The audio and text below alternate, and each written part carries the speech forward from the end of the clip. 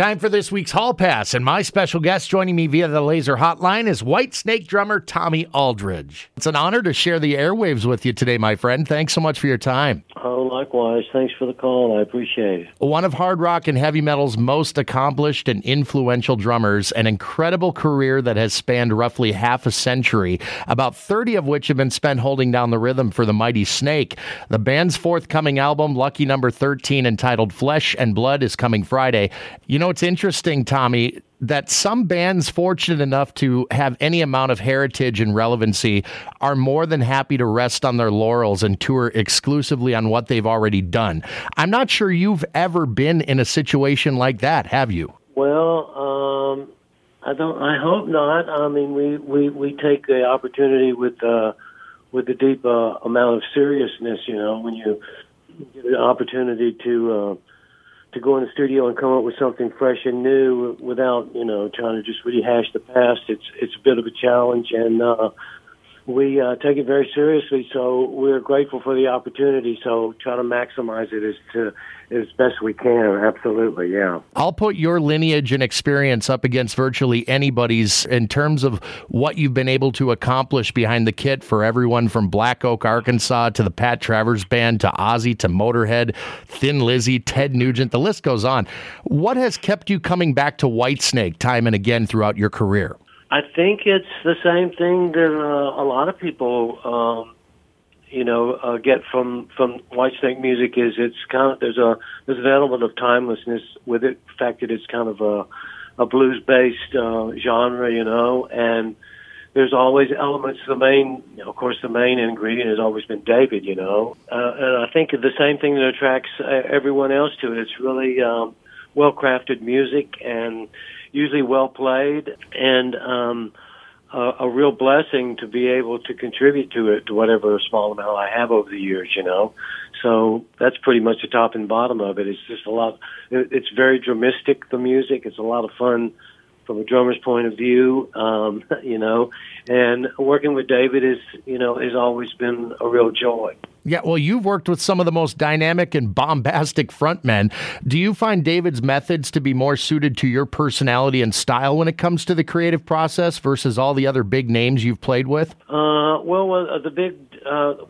There's not better or best or anything like that, when it comes to music and art. But in terms of a working relationship with David, he's very serious about the music. That always comes first.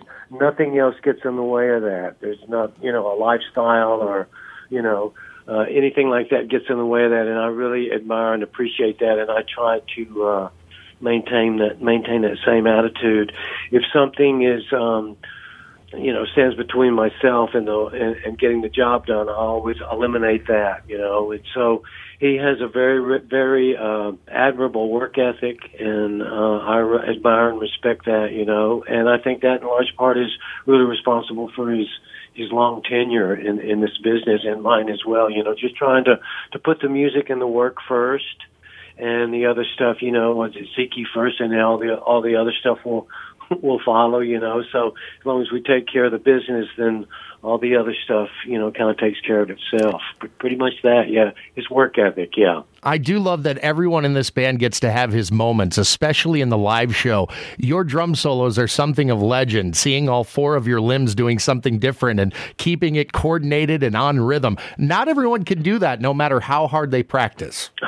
Well, there's a lot of sleight of hand going on. So I'm just really good at making people think I know what I'm doing. A lot of times it's just getting up there and, you go with the flow. But I sit on my bottom 22 hours of the day. So it's only 2 hours of my day that I really have to be responsible, So it's not as challenging and overwhelming as it may seem, It's actually a pretty easy gig. And a lot of fun. When you were a kid, were you one of those kids that took out the pots and pans from your mother's pantry and then banged on those with spoons? Or how did that all begin for you? Yeah, pretty much nothing was really safe. I started as a young boy, and, I would just, attack anything within reach, and pretty much is the same as true these days. It's like my mom said. My mom keeps waiting for me to outgrow it, but I don't know that that's going to happen at this point. So, yeah, just the usual program, tapping and around on anything I could get my hands on. And then, I got a pair of sticks and a book of the rudiments, and a practice pad, and it just slowly evolved, or in some people's opinion, de-evolved, over the years and the decades, The legendary Tommy Aldridge is my special guest today. Very excited to get our hands on Flesh and Blood. The new album from Whitesnake drops on Friday. You've rightfully earned the reputation as a pioneer in many ways, including the use of double kick, which has become so incredibly prominent in hard rock and heavy metal in the years since. I'm curious, what initially led you to experiment with that idea, and where did it come from for you? In my case, well, there wasn't a lot of information out there on bass drums when I started. I started back in 1703, so I've been at it for a bit. There wasn't a lot of information out there. There were a couple of guys, of course, Louis Bellson was a double bass guy, and, from the jazz swing era, but he really didn't play a whole lot. And then in that genre of music, there wasn't a lot of opportunities. And in my case, I just started I would take my bass drum when I was only playing one. I started very early on with two, but when I was only playing one, I would take it and I would switch it to my left foot and put the hi-hat on the right side. And it wasn't that I had any particular goal or anything. It was a practice methodology for me to learn to do the same thing that I could do with my left foot, that I could do with my right foot with my left. And it's the same concept with rudiments. Rudiments, teach you to use both sides of the brain and be able to do the same thing with your left side of your body as you could do with the right side, depending on, if you're a right or left-handed dominant person or right or left-handed foot. Dominant foot-wise. And it was just a matter of exercise. And then a friend of mine, a drummer friend of mine, decided he was going to give it up, and I borrowed his bass drum, and I just started using it as a practice tool, really, just to learn to play the rudiments with my feet as I did with my hands. I thought, well, as a young kid, it would probably benefit me at some point. And just those exercises that I did, learning single strokes and double stroke rolls and paradiddles and stuff on my feet and splitting them up that way. And then I started just applying them, just really not in any musical context, but just as a practical practice context, within a practice context. And some of the guys in the band said, "Oh man, that sounds pretty cool. Why don't you try playing it?" So, it just slowly evolved over time, But for me, it started as just a way or a practice tool, trying to teach my left foot to do the same thing that my right foot would do. I think I came to the realization that I would never be a drummer the day that I realized I'd also never drive a manual stick shift. Well, I played other instruments as I was coming up, and I always went back to drums. Initially, I found it really challenging, to kind of split yourself in half or in quadrants like that. It's not the easiest thing to do, and it's very, very tedious. Every young kid wants to have all the shiny stuff in a big, massive drum kit.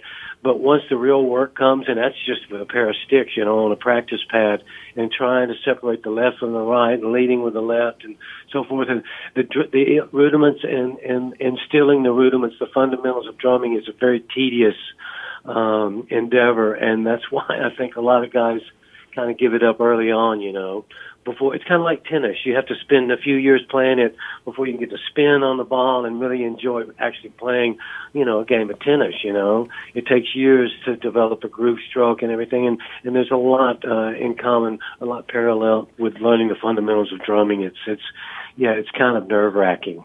Yeah, I can imagine. You kind of turn the corner, The learning curve is pretty steep, Yeah, no doubt about it. A few more items for you here, Tommy, and again, I appreciate you taking the time for me. Aside from playing virtually every day, how do you challenge yourself to continue to innovate and live up to that reputation you've earned over time? Yeah, you ask really good questions. Thank you. I spend so much time working on the road that, believe it or not, the most out of practice I get is when I'm out touring. I'm really good at playing this particular songs that we're playing night after night. But to go in my drum room with nothing and come out with something, it's ever more challenging, particularly on a non-chromatic instrument like the drums. And it being the oldest instrument on the planet, there's not a whole lot that hasn't been said or done. Not to say that there's not a lot more to be done. Of course, there certainly is, but just taking the rudiments and approaching them from a different way and being creative with them, and that's each individual way each individual does it. And there's some amazing stuff. That gravity is being defied on a minute-by-minute basis these days on the drums. It's really scary, some of the stuff that's being played. And if you think about it, it's all based on the same language of our instruments, which are the rudiments. And so everything comes from those phrases and things. So it's what each individual brings to it from a personality standpoint and from what they have to say from a creative perspective, because what will distinguish one drummer for the next is what he has to say, and only that person can say that. So if he doesn't say it, it's not going to get said. So going in my drum room and trying to come out with something that I haven't played before, I haven't heard before. That was my approach early on, trying to come out of my drum room with something that was usable that I hadn't heard someone else to play before, and that's a real challenge. And a lot of it, the drummer doesn't have a whole lot to do with it apart from doing the due diligence, of getting all the fundamentals together, but just being in a perspective creatively to get the download, because it really does come from above. No real responsible musician can really take credit for much of the creative aspect in their playing, because that's a gift. That's not something that you learn by hours and hours in your drum room. People can teach you how to say what you have to say, but nobody can teach you what you have to say. Only you know that, And so the creative aspect of it is certainly a gift. And most really successful musicians I know are really quick to point that out and be in a real position of gratitude for that, because it's like a beautiful woman. You come out of the room looking that way. You didn't have anything to do with it, So Sure. You have to have a perspective of gratitude about it, I don't take any credit for anything that people may perceive that was specifically for me, because it really isn't. I was just in the right place at the right time and just try to be receptive to the creative download, I only take credit for the mistakes. Well, how do you get better Lord if you knows don't, I've made right? enough of those. Yeah, and Lord knows I've made enough of those, You mentioned other musicians, and I think what you just said goes for any instrument. It really does. Oh, absolutely. I don't mean just drums. I speak, any creative endeavor, whether it be an accountant or lawyer or a speechwriter or, any creative endeavor, yeah. Sure. But, I mean, the caliber of players that you've shared creative space with over your career, that's got to be a big part of the inspiration to challenge yourself as well. Oh, absolutely. And that's one of the gifts of just doing the due diligence and really trying to be in the right place at the right time. I really feel that luck favors the brave. I don't think that anything happens just because there's good luck or bad luck or anything like that. And part of the blessing that I was trying to describe is being in the company of those kind of musicians. And what they do is they kind of grab you by the scruff of their neck and pull you up to their level. It's really an amazing process, and being in the midst of it and having experienced several times, particularly with the likes of like Randy Rhoads is probably at the very, top of that list, when you're in the company of those kind of musicians, it really does, it raises your level of play. And it's that old phrase, you're only as good as your weakest link, and nothing really personifies that as much as kind of in a musical perspective, particularly in a band situation. You're only as good as the guys or the girls that you're working with, Well, and I'll tell you what, Tommy, I love this lineup of Whitesnake. You guys are all killers. Oh, yeah, it's a lot of fun, and there's been some really great ones over the years. And one's not better than the other. Again, in this case, we've been working together for quite some time now, without any changes, believe it or not. And not only are guys really capable on their instrument, but they're just really sweet people. That makes a huge difference. Like Randy Rhoads, a lot of people think that just because they're good on their instrument or good at what they do, whether it be an athlete or a business person or anything, that they can be a real dick, Sure. I've found the opposite to be true. I've found that the really substantially talented people are really aware of where their talent came from and are very humble, and for the most part, live in a place of gratitude. And when people live in a place of gratitude, they're really nice folks, because they understand that they didn't have a lot to do with anything that's really happening as far as the blessing in their lives, Amen. Except just trying to be there and taking advantage of it, So, yeah, I'm so grateful for all the people that I've worked with over the years. They, in large part, are responsible for the way that I play. I've learned so much from so many people, not just drummers, from other musicians, that I've gotten so many ideas on my drums that have been inspired from what I've heard from a guitar player or a singer or a bass player. or whatever, you know. So it's not really instrumentally specific. I'll bet you've got stories for days, and I wish we had time to hear them all here today. Have you ever considered writing a book, Tommy?